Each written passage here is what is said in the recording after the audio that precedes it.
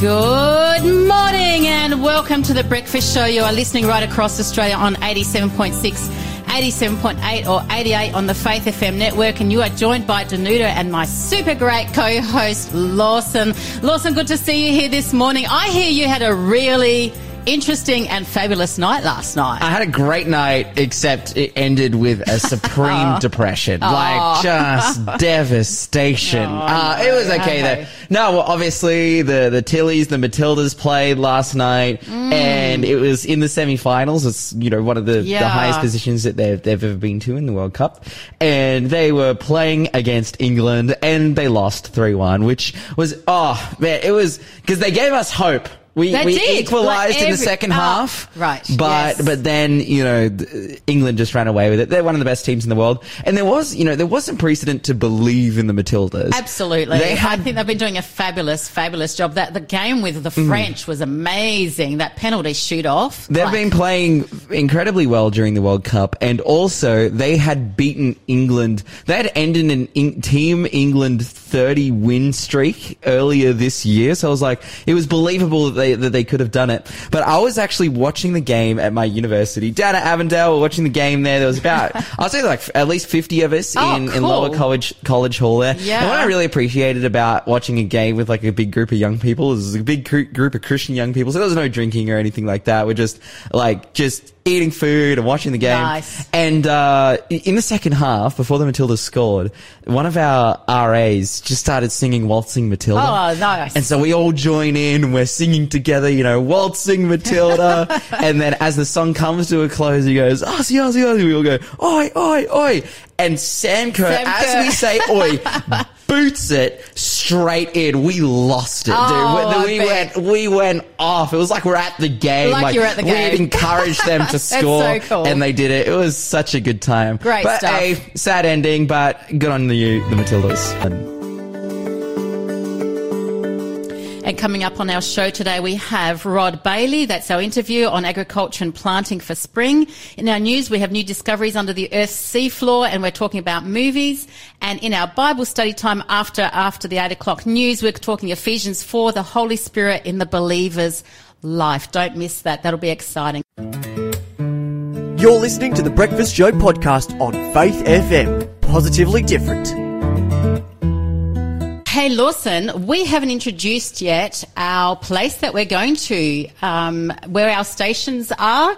We actually have one place every day that we introduce. Where are we going to today? We are going to the Tea Gardens. I know where that is. You know, I've been there before as that's well. not far from Port Stephens. It's up the freeway as you go up north past past Raymond Terrace, you know, up from Newcastle. It's on the northern side of the port there, and it's a beautiful spot. I've been out there a number of times, and I envy people who live up in that area because it's just so, like, it's so quiet. Yeah. It's so peaceful. It's beautiful, so nice. Shout out the Tea Gardens. If you're from Tea Gardens or you've ever been to the Tea Gardens, let us know. 0491 064 669 is our number to text. And you're also going to need to get that number ready so that you can answer this first question for the quiz today. Here we go.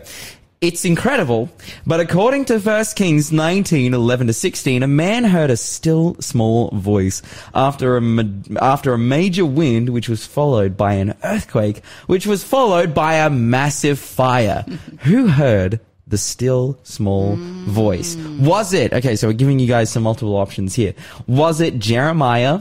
Was it Elisha? Was it Elijah, or was it Jonathan? Who heard the still small voice? Now, all of these characters here are good choices. Fantastic choices. They're all from the Old Testament. If you know which Old Testament figure here was the one who heard the still small voice, either Jeremiah, Elisha, Elijah, or Jonathan, give us a text 0491 064 669 and you will go into the draw to win the Silver Hills Spa Cuisine Vegan Cookbook by Eileen Brewer and Cecil Gordon. As we've been talking about, even though it's called Modern Vegan Recipes. Yeah, I was just looking at that and I was about to say modern vegan recipes. That's right. Interesting. It's very interesting. This is basically a book. It is a labor of love so from the Silver Hills Health, facility that they've got there. These recipes have been labored over years and years and years and fine-tuned and tweaked since all the way back in the 1980s. And now they've compiled it into a cookbook, and you can win it for free. If you want amazing, yummy, healthy, Western, vegan food, we want to give this to you absolutely for free. All you have to do is answer these questions. 0491 064 669. Who heard the still small voice? Jeremiah, Elisha, Elijah, or Jonathan? This morning, Danuta, what's happening in the world of good news? Oh, wow. Look, so the last song actually nicely links in with one of the topics I'm covering this morning. I think there's a beautiful thing here about volunteers who sit with strangers in their final moments. Now, do you fear death, Lawson? I mean, in a sense, yes. Like, I'm not just walking off the top of roofs of houses or buildings and cliffs. There is a fear. Absolutely. Absolutely. I think that being a Christian, there is definitely then a perspective on death that is, hey, there's something more to come. We have a future and a hope, there is, Jesus has paid the price for us, and there will be eternal life, these kinds of things. But still, there is value to our lives here. And so, absolutely, there's value to our lives. And one of the things I find as a pastor that commonly people say to me is they really don't want their loved one to be alone when they're passing away. And one of the hardest things that a lot of people do find is if they haven't been there and their loved one has actually passed away alone. And the whole thing is, of course, with death is we don't know when that moment may happen. And, in some cases people can be there. My family and I were actually around my mum's bed when she passed away. And it was actually a beautiful moment at the same time as it was a hard moment. But because of her belief in the biblical teaching that death is asleep and that when Jesus comes, he'll resurrect those who believe in him and take them home. It was actually a mixture of beauty together with some of that passing that happened. But what's beautiful is in New Zealand, they've actually taken on something that started back in the US back in 1986. And that is that in the last moments of a person's life, there's these volunteer groups now that have actually come together that are actually sitting by a person's bedside in the hospitals or in a nursing home who may actually be on their own, whose family members may not come.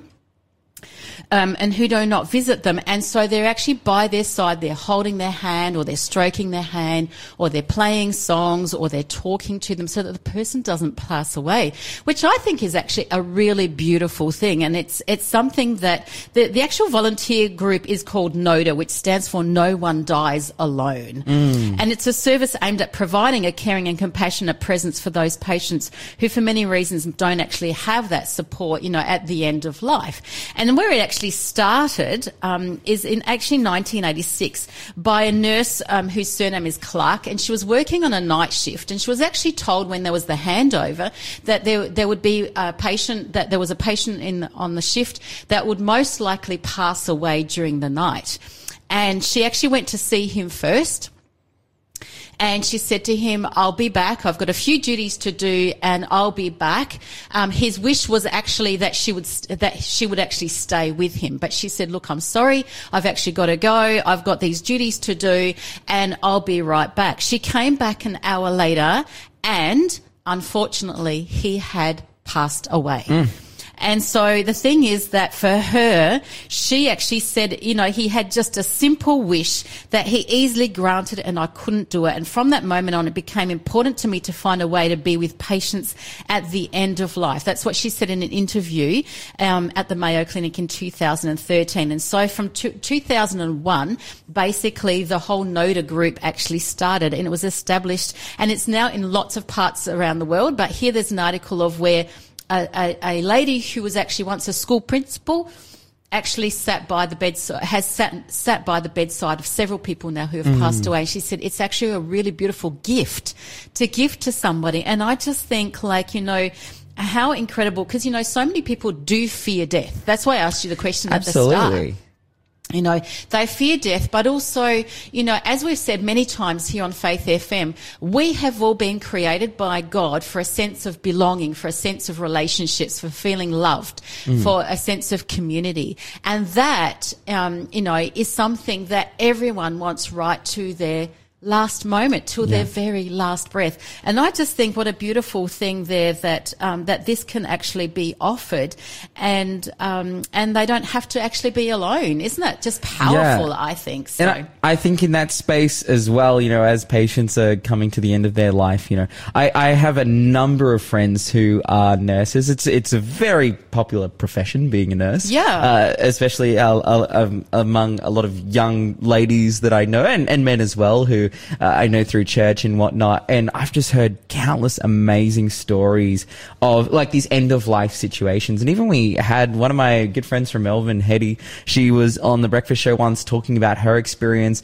at end of life, you know, and calling people to repentance as their days are ending, and those people making decisions to give their hearts to Jesus and their lives to Jesus. And I think there is a sense that you could be skeptical of that. And you might be sitting here this morning thinking, oh, well, isn't that a little bit of a manipulation? They're in a vulnerable time in their life, and you're telling them that they need to repent of their sins and give their heart to Jesus. But what has been seen widespread throughout all my friends who are working as nurses, and particularly I have some other friends who are working in kind of the aged care sector as well, is when they do this, the reaction of the patient, of the person dying, is just total comfort and peace. Peace that they get. Like, it's, you know, they're not sitting on the end of the bed now worried and freaking out. In fact, that's probably one of the things that is worrying them, is like, I'm coming to the end of my life. I don't really know what's on the other side, but I speculate there's probably something. And am I ready for that? And with that comes the question, will I be saved? Will I be saved? Will I be saved? And that's so deep, isn't it? And I know when my sister-in-law was passing away, my husband actually said to her, you know, do you believe in Jesus Christ and in salvation in Jesus Christ? And she nodded her head. And I know that for her, you know, there was that peace that came over her, but also for us as believers to know that she, you know, she had Jesus in her heart and was, you know, that means that, you know, it's like the thief on the cross, right? The thing is that with the thief on the cross, you know, there was salvation right there. He was dying. He didn't have like a whole pile of Bible studies and things like that. No, we're not saying don't have Bible studies. We're saying like when you're actually confronted with something and God gives it to you and it convicts your heart, follow it. Yeah. Follow it. Follow your knees. You know, we are responsible to follow it, and we will be actually judged according to that. But if it's, you know, in the last moments when somebody says, I believe in Jesus Christ, I believe in salvation to him, I want to give my heart to him, they have the hope of salvation. And that's the beautiful thing. And in Luke 11, we actually read, in John 11, that death is asleep. So we have nothing to fear. You're listening to the Breakfast Show podcast on Faith FM. Positively different. I love ukuleles, Lawson. I've got one I started learning a few years ago. I need to pick it up again. But I once actually heard a ukulele club in the Blue Mountains, and it was amazing. There were about 40 of them, and I could not stop. Wait, it actually sounded good? Like 40 ukuleles? 40. They were amazing. And there was this older guy, I reckon, he was in this suit, and he was just dancing around to it. And it just put the biggest smile on my face just to watch him. Like, I did it with my sisters. We actually had a special birthday celebration up there, and we stumbled across it, so it was amazing. But anyway, Lawson, what's our next quiz question for today, please? Our next quiz question, which gospel records the fewest of the miracles performed by Jesus? Oh, interesting one here this morning. If you know the answer, 0491 064 669. Of course, our prize for this week, which will be drawn on Friday, is the Silver Hill Spa Cuisine modern vegan recipes. Incredible recipes that have been labored over for decades, tweaked, refined, tuned up so that they are yummy, they're healthy, they're awesome, they're amazing. We want to give them to you absolutely for free. So 0491 064 669 is the number to text if you know the answer. You're listening to The Breakfast Show this morning. Oh, just quickly, I'll just repeat that question one more time. I want to give you guys a chance. Which gospel records the fewest of the miracles performed by Jesus? This morning, Yes. Where are we going? We're seeing some friendly fire happen in the pop culture space, and happening amongst figures who would represent, countercultural ideas and whatnot. This is so interesting to me. This story, it's perplexing, but it's interesting. Mm-hmm. J.K. Rowling, the famed author of the Harry Potter series, which has been, simultaneously championed by many, but has also been the ire of particularly many Christians.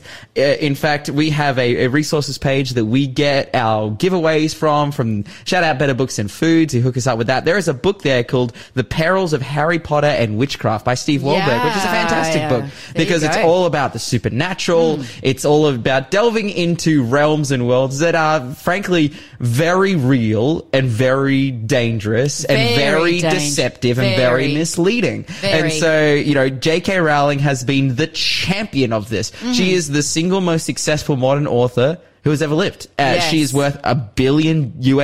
She was actually a single mum, and I think she was actually writing a lot of those from home or something, wasn't she? That's right, yeah. She was in no sense when she wrote she obviously had a passion for writing, but it was unprecedented. She had no previous works. Yeah. And it goes on to become one of the most biggest famous books and film series of all time. Not that I've read them or watched them, because I just don't go there. Sure, 100%. And you shouldn't, because they're awful. I grew up reading these books and watching these movies and they're not great. But J.K. Rowling is being cancelled for being a feminist. What? So J.K. Rowling is very pro-women. Mm-hmm. And that has resulted in her being cancelled. And how this is coming out, so one of the latest stories to come out is that the US Museum of Pop Culture, it's in Seattle, and it's like a big tourist attraction a lot of people go to. They have a whole section devoted to Harry Potter because it's one of like the biggest... Because it's become so big. That's right. In books and movies, it's one of the biggest IPs that exists in the 21st century. And because there's a series as well, it's not just a one thing. Yeah, it's an 8-movie series that like each movie has grossed hundreds of millions of dollars. They have completely removed the section from the museum because of her comments that could be construed and that seen to them as transphobic. Oh. So she, and this has been a trend that's been going on for a while of her being constantly accused of as a transphobe, or the term that they use for it is TERF.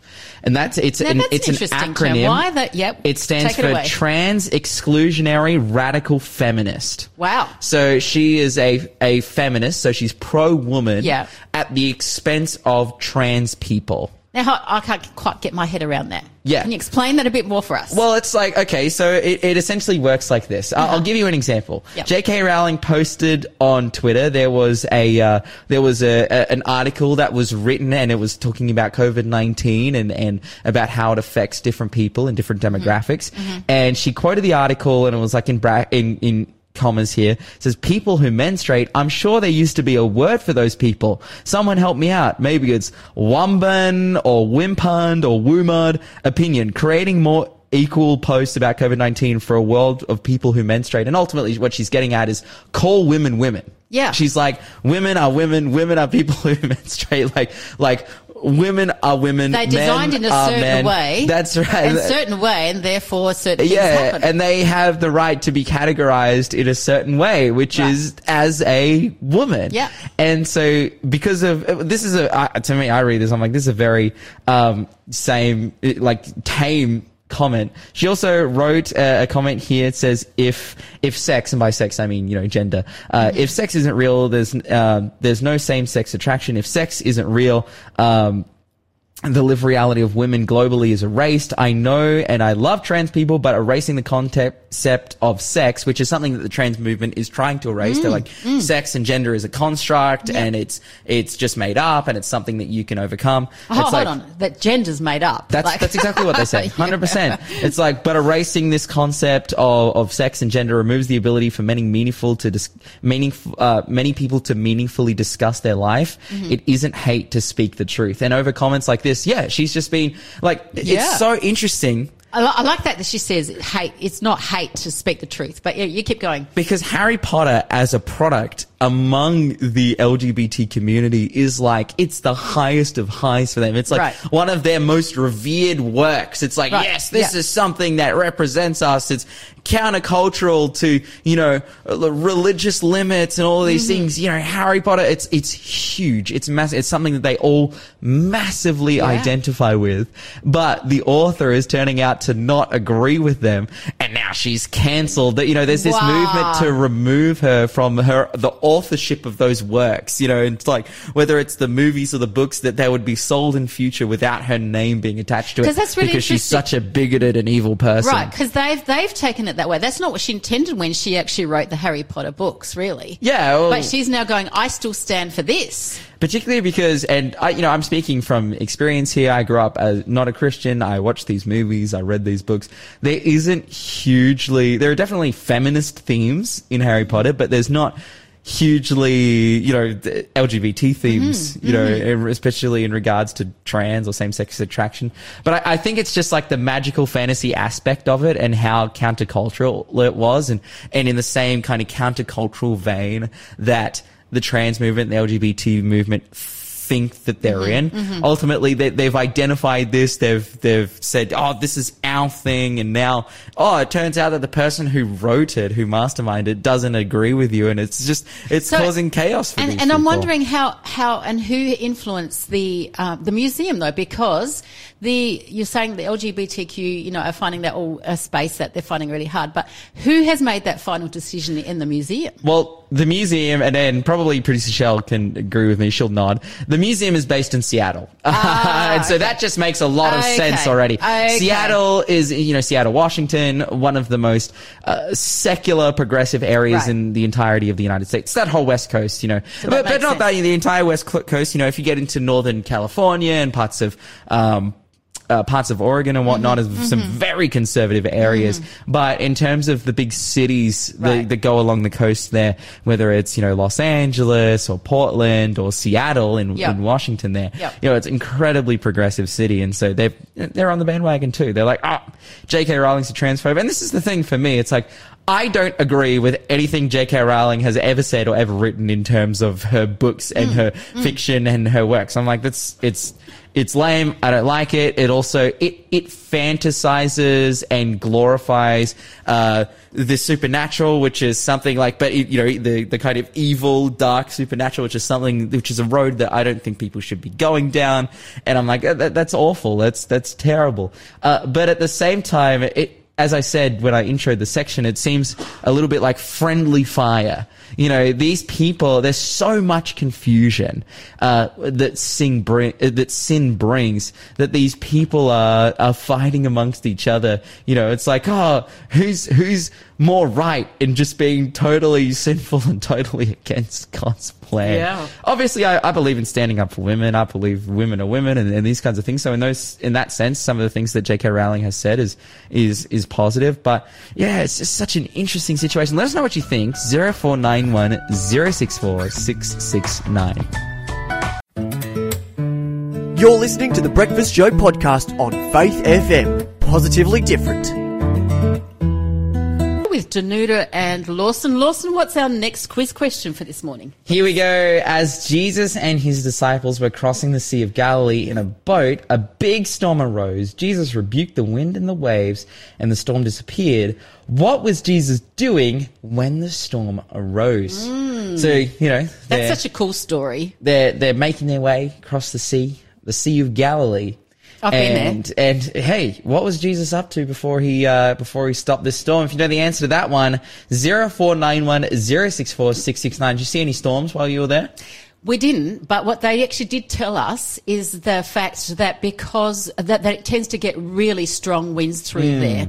And therefore, this story all made so much sense to me when we were actually there. Absolutely. But if you know what Jesus was up to when he stopped that storm, just before, 0491 064 669 is the number to text with your correct answer. And if you text us the correct answer, you go into the draw to win Spa Cuisine from Silver Hills Modern Vegan Recipes by Eileen Brewer and Cecil Gorder. Just explaining a little bit. If you text in a correct answer, the more correct answers you text in, the more chances that you have to win the prize. It's not like you need to text in one and then everyone has one. It's like if you answer every question correctly, you have the biggest chance. The biggest chance. So that's right. 0491 064 669 is the number to text. The more answers you give, the more chances you have. Again, that question was, what was Jesus doing before he calmed the storm on the Sea of Galilee as they were crossing it? 0491 064 669. We've now come to our interview time of today, and on the phone we have none other than Rod Bailey. Rod, are you there with us? I am. Good morning. Good morning. It's fantastic to have you on the show this morning to talk about all things agriculture, to talk about, the way that plants grow, God's amazing creation. And so the question for us is, what are we talking about today? Oh, look, spring is here, Lawson. Absolutely. That's exciting. We've been commenting yesterday, I believe. We're driving into the radio studio this morning, and on my entire drive, the sun is up the whole way. Mm-hmm. Which is something that for a couple months I haven't been experiencing because obviously it's been winter, but we're very, very close to spring, just around the corner, just in a couple weeks' time. Yeah, well, I guess on the calendar we're very close to spring, but in practicality, in a nature sense, it's already here. It's here. Yes, agree, because we've had such a warm winter, haven't we, really? It has been warm and dry. It's been very dry in some parts of the East Coast. My neighbours here that grow grass for their cattle, it's predicted we might get a bit of a spit today, and I'd be very happy to accept any drop we can get. But I don't know whether you realise, but parts of New South Wales have already been declared as being in drought. Wow. Yeah. That's really early too, isn't it? Yeah, close to you guys down at the studio near Newcastle. So parts of the Upper Hunter are declared as drought affected, but around Dungog, just north and west of Newcastle, it's actually been drought declared. Also up near Graft, it's been drought declared already. And this is pretty tough on the farmers because their country hasn't really recovered from all that wet weather and flooding last year, and now the dry's set in. And especially up around Grafton, they haven't had any decent rain since November. So, yeah, they're really struggling. And, all the way down in Victoria, like eastern Victorians at the moment keep waking up to beautiful summer days, but the problem is it's winter. And Gabo Island, which is just off the easternmost point of Victoria, they had their lowest July rainfall in 163 years of record. So wow. It's like El Nino's really back. And Danuta, you said it's been a dry, a warm winter, and that's also been a dry winter. So, yeah, the farmers out there are starting to struggle in a lot of areas. Which is a real shame because, like, my husband and I actually lived out west during the drought. We were in the outback, and to actually see what farmers went through during that time, during the drought, was really gut-wrenching, heartbreaking, and we actually serviced them with, essential things and vouchers as well, food vouchers. But they had said they had never seen anything in all the years that they've actually been farming. And so to think they had that, and then in some places they had flooding, and now it's going back to the drought again. It's like people haven't really quite recovered at all from where they're at. Some are barely meeting their financial commitments that they recovered to, and others are still behind, catching up on what happened before. No, absolutely. It's not just the farmers that are affected. I mean, we all have experienced the increase in food prices over the last the years, and there's many factors for that. But, you know, the expectation is that food prices will rise again because extremes of either wet or dry both have that. So I guess my message is there's really no better time to step up growing our own food at home. You know, food security has become a real issue in a lot of people's minds, and people in our community are really looking to us as their local farmers to provide food security for their families. And that's great for our business, but we're spending a lot of time encouraging our local community to grow their own. And we're like halfway through a series of what we call homegrown gardening workshops. And, you know, we had 30 people here on Sunday. Wow. Revealing our secrets to them so that they can be growing in their own gardens. And I think that's where we need to be heading, going back to the days where, you know, everyone's growing something in their backyard or their front yard. And, you know, because that really distributes that food security. Instead of us relying on the farmers out there to do it, we can carry some of that burden ourselves. Yeah, I love that. Absolutely. Well, Rod, you're on the show here with us, and obviously you do these workshops, and they're fantastic. We would encourage any of our listeners to head out up to the Mid-North Coast area to hang out with you guys to do that. But can you give us some little snippets, some little tips and tricks? As you said, we've come into spring now. What can we do to get ahead of the curve? And particularly, I'm thinking maybe potentially a lot of people listening in rural areas, but also in cities as well. You know, what can we do to make the most of what we have? Yeah, well, make the most of what we have. One of the things, obviously, we're talking about spring coming, is increased temperatures. So this opens up the opportunity to be growing our summer crops, those things that don't do so well in the cool months. So, you know, tomatoes and capsicums and cucumbers and eggplants and zucchinis and those sorts of things. So it's really time to get ready for those. So here in our homegrown organics garden, we're spending a lot of time at the moment preparing beds for those summer crops. You know, we've got a couple of thousand seedlings there that are nicely growing, and we'll be wanting to plant them out, you know, in those first couple of weeks of September. So by the end of this week, I would have prepared 750 lineal metres of garden beds for those crops. Yeah. You know, we're still planting all the crops that we grow all year round. So really now's time to, you know, have a look at our garden if we've got some garden beds out the back that have maybe got a bit weedy, or, you know, winter crops that are finishing up, you know, clean them up, put them in the compost pile. And as we've talked before, fork the soil over a bit to get the air down. And then, you know, thinking about, you know, what do we need to do to really get this soil cranking as a fantastic medium for our plants. So, you know, maybe here we're adding compost and organic fertilizer, and we're still adding a bit of lime to add calcium to the soil because that's what we really need. And yeah, we're even doing something new this year. When our beds are prepared, I'm adding a dilute solution of molasses. Oh, wow. So, okay. Giving it some sugar? Yeah, that's it. Give the soil biology some carbohydrate, and, you know, really kick the bacteria off with lots of food there for them to eat. And then when there's lots of them, the more complex biology will come along and eat the bacteria, and soon the soil is really alive. So, yeah. So, Rod, how soon after would you be adding the molasses, and where and how can that be purchased? I mean, it's probably not the same molasses that you get on the shelves in the cooking sections in the shops. It's exactly the same, Danuta. Oh, it is. There you go. I'm thinking, like, I haven't seen it in the nurseries and stuff like that, but there you go.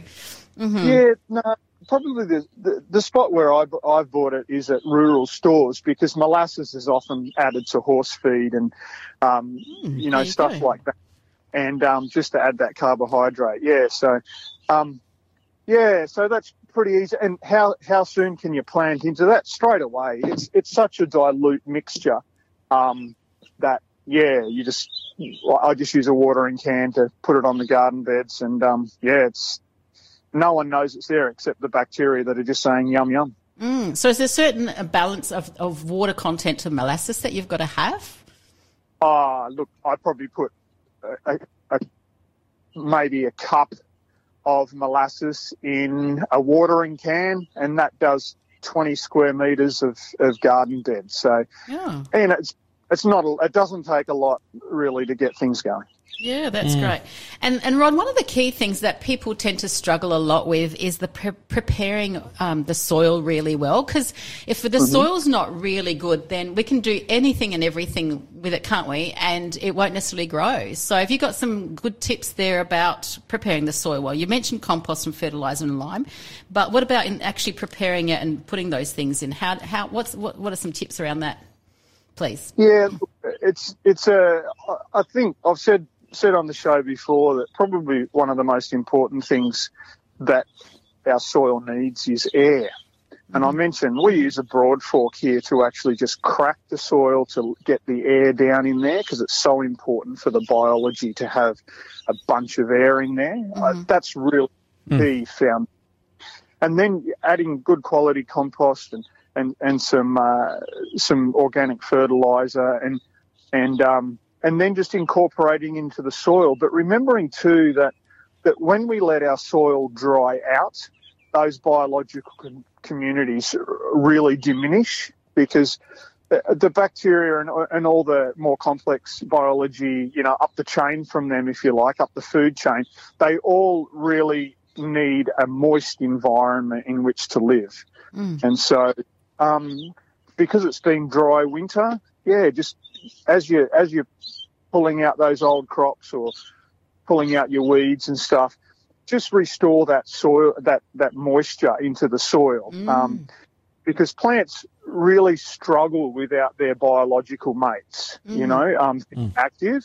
And to put plants into a dry soil means they're kind of on their own without all the billions of support staff, if you like, that make their growth possible. Just doing what we can, adding organic matter through the compost or any other means, keeping the soil nice and moist, and when the plants go in, it'll be a happy environment for them. I love those tips. Hey, got a question here. Does molasses attract the bees? That's what Suzanne is asking. Yeah, no, I think if you put it on with high enough concentrations, it would. But yeah, I've never noticed bees coming around on my garden beds because I put it on so dilute. Absolutely. Well, hey, Rod, this is fantastic stuff. Great tips. People are you've got some text message here, very motivated to get in their gardens, ready for, well, as you said, not ready for spring because spring is already here. But hey, we've got about a minute left. Is there anything you want to leave us with? Hey, look, another thing to think forward about is if we are going to have a dry summer, it looks like we are, just to start thinking about irrigation, how you're going to get water onto your veggies going forward. Hose, sprinkler, drip, and just to remember that most summer crops prefer not to get water on their leaves because this encourages fungal diseases. So maybe consider putting the zucchinis and tomatoes and cucumbers in a separate bed or in another part of the garden where your sprinklers won't wet their leaves, and either water them by hand or set up a simple drip irrigation system. That'll make a huge difference to your plant health and yields for those summer crops. Your greens and things like that, no worries. Put the sprinkler on. But for your summer crops, try to keep the water off their leaves. Amazing. Rod, thank you so much for joining us this morning. Thanks for being a part of the Faith FM family. Join our community on Facebook or get in touch at 1-800-FAITH-FM.